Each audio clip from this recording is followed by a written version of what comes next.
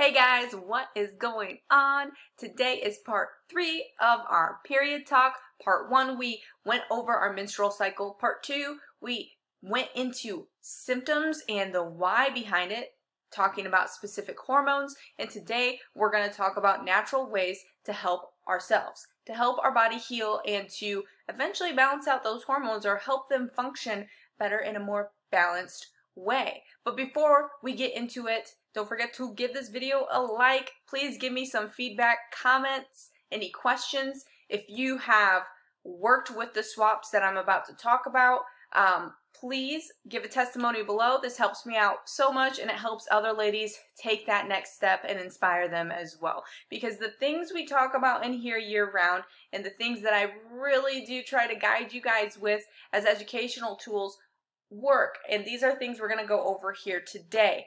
I'm going to start with things we commonly talk about and then more specific things as we dive in. So it's going to be very, very beneficial. And so I want you to remember, like Dr. Derek and I were talking about before I got on here, we are the captains of our ship. We can either guide it to sink or we can guide it to swim, right? Stay afloat. That's what we are for our body. Our body is our vessel, and we are the captains of that. We have control of our insides. We just have to be our own advocate for our health and know that the healing does take time.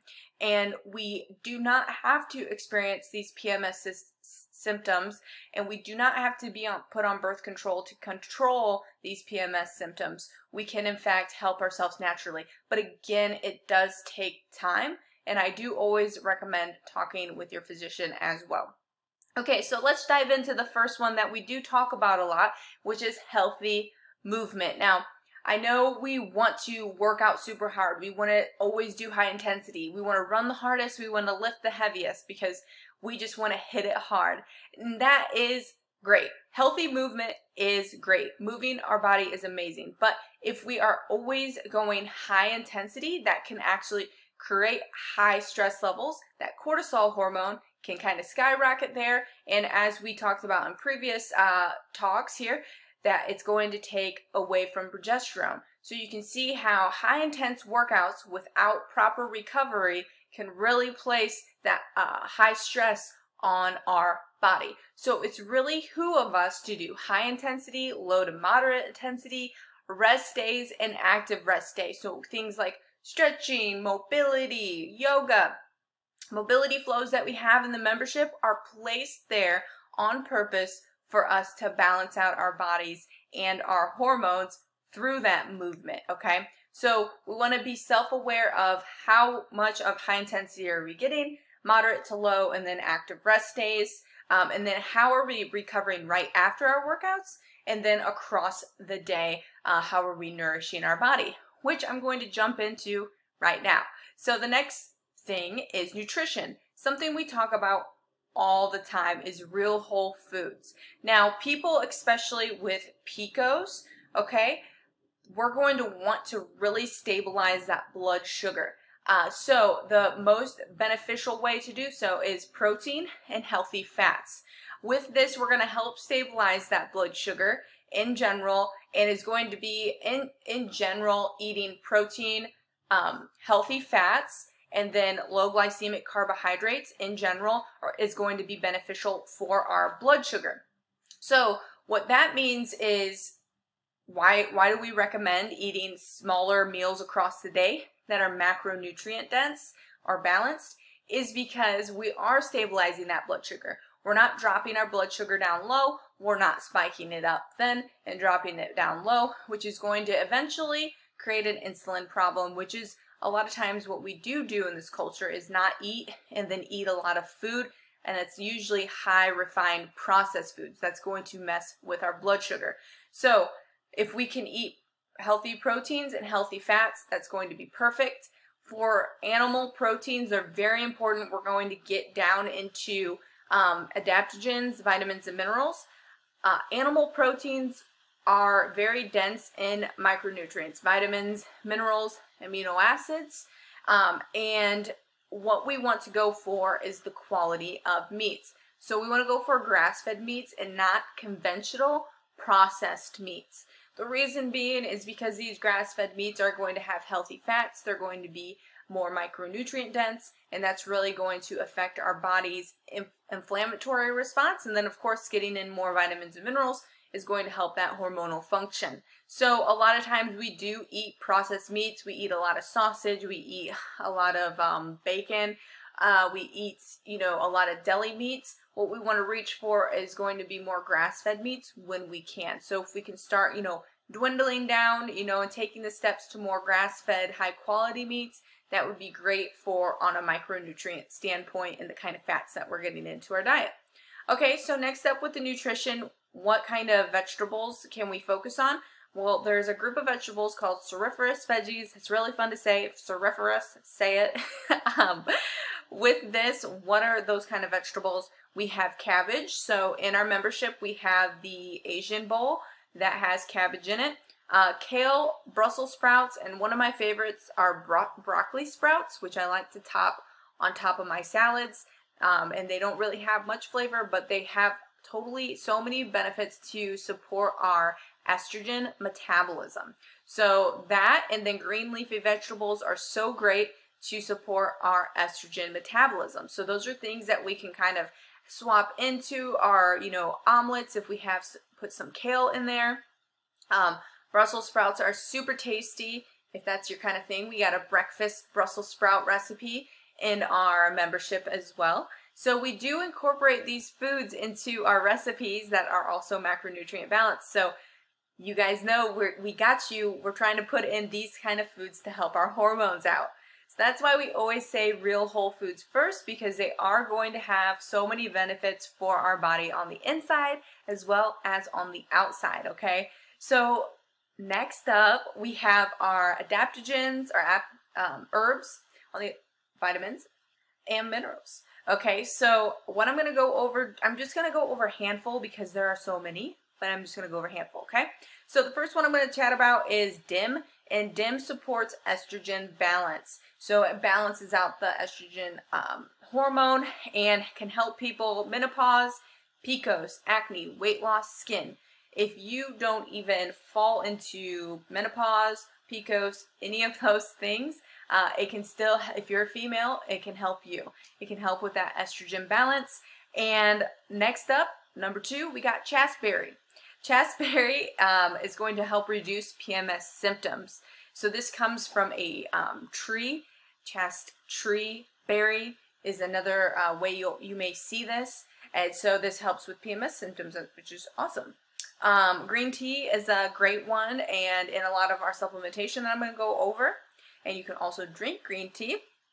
B6, B12, folate, those things are in red meat, also in the supplement Goddess, which I'm taking right now, and then also in Microfactor C. So Goddess does help with hormones as well. Last but not least, I just want to go over is maca root. Maca root helps estrogen again. So with a lot of these things that I just went over, you can find this also in Harmony. So I'm cycling this in with my Goddess and my Thyroid Drive that I'm taking right now. The Harmony, though, if you are dealing with hormonal things, this is a great add-in along with some Microfactor and then OptiGreens 50. Those are things that I cycle in foundationally that I take every day. And the reason being, which I'm going to go over here, I'm skipping ahead. That's what I like to do. So the Harmony is one that's, you know, any kind of hormonal things you may have going on, as far as endometriosis, PCOS, menopause, perimenopause, just bad PMS symptoms, that hormonal acne, those kind of things. Harmony is great for that. Of course, you can always send that the ingredients list to your doctor if you need them to check that out as well. Now, next up, something that we should always be self-aware of is working on our gut and our liver, because our liver metabolizes hormones and then also regulates levels of hormones, and then it's going to excrete hormones. So our liver is a natural detoxifier, and then our gut helps poop it out, or we pee out the things we don't need. So for example, we poop out our estrogen. That's why it's really important to have normal bowel movements because our liver metabolizes extra estrogen and then our gut gets rid of that. So working on our liver health, so there's a liver detox supplement that I recommend, and then always working on our gut health is very huge and important to work on. So gut supplements that I recommend are going to be the GI Advantage, OptiGreens 50, and Digestive Enzymes. Now, with these things, though, we have to work on the food that I went over first. That's why I went over it first. If you're eating poorly, drinking high amounts of alcohol, drinking high amounts of caffeine, eating fast food, drinking pop, doing all these bad behaviors up top, or behaviors that don't align with our goals and health, if you're doing all those things, the supplements are going to have a hard time really showing the benefits. They're going to help, but they're not going to fully help because the food is still hindering your body's healing process, okay? So it all comes together as an integrative approach in that fact, okay? So I just want you guys to always keep that in mind. But supplements, inside the supplements, when you take good supplements, there's a blend of herbs, vitamins, and minerals to help things that they're supposed to help, okay? And that's why I recommend the supplements, and I take the supplements that I do because they align with that. Okay, so last but not least, we are going to go over something that is very hard to do a complete overhaul and definitely takes steps. So environmental stressors or xenoestrogens, okay? These kind of go together. So think about what's in your environment. What do you breathe in? What do you put on your skin? What do you use to clean your house, your mirrors, things like that? These are more than likely going to have xenoestrogens or environmental stressors in there. So I just named them: products, cleaners, makeup, skincare, lotion, sunscreen. These things are endocrine disrupting chemicals. And by our endocrine system are glands and organs that are going to produce hormones and regulate our hormones. So if we have endocrine disrupting chemicals, these chemicals are disrupting our endocrine system, which is hindering our hormones from functioning. Okay? They mimic natural hormones but are not beneficial. They mimic natural hormones. They mock our hormone function but do not do the justice of helping our helping our body out. That is scary. And on average, there's been studies that have shown 500 chemical exposures for an average person. Oh my goodness. So you can see what happens is our body, it builds up over time, like our food, lack of movement, and then these environmental stressors build up. Our body reaches a tipping point. Our body starts expressing these symptoms. We start to feel them. We don't know what to do. We typically get put on medication. It's a domino effect. So now we need to reverse that domino effect, bring it back so we can swim, right? We're the captains of our ship. Okay, so 2 examples I just wanted to give. BPA, you guys might be familiar with that. It's in plastic. It's related to cancer, breast cancer. So you can see BPA plastic-free things. They're also in receipts, which I don't think I knew that. I know canned foods and then food packaging. So if you eat a lot of canned foods, be self-aware of that BPA, which is an environmental xenogen. So be aware of that. Last but not least, I just want to touch on phytates. If you've ever heard of that word before, I make a big deal about fragrances nowadays because it is in everything and it is full of phytates typically. It's an undisclosed word that we don't know what's in that fragrance, but studies have shown that phytates are in that, and that's not good. So perfume, air fresheners, candles, you name it. So another big thing, personal care products, and then plastic toys. So you guys know I have been swapping out my skincare things and also just like my home cleaners. So I've been using Beauty Counter, which I can help find what's best for you with switching out my skincare. And then also I have some other options if you guys would like to check that out. So that is the final part 3 talk. Let me know what questions you have. This was loaded with so many goodies. I plan to make a guide here soon for you guys. Take care. Love you guys so much. We'll talk to you later.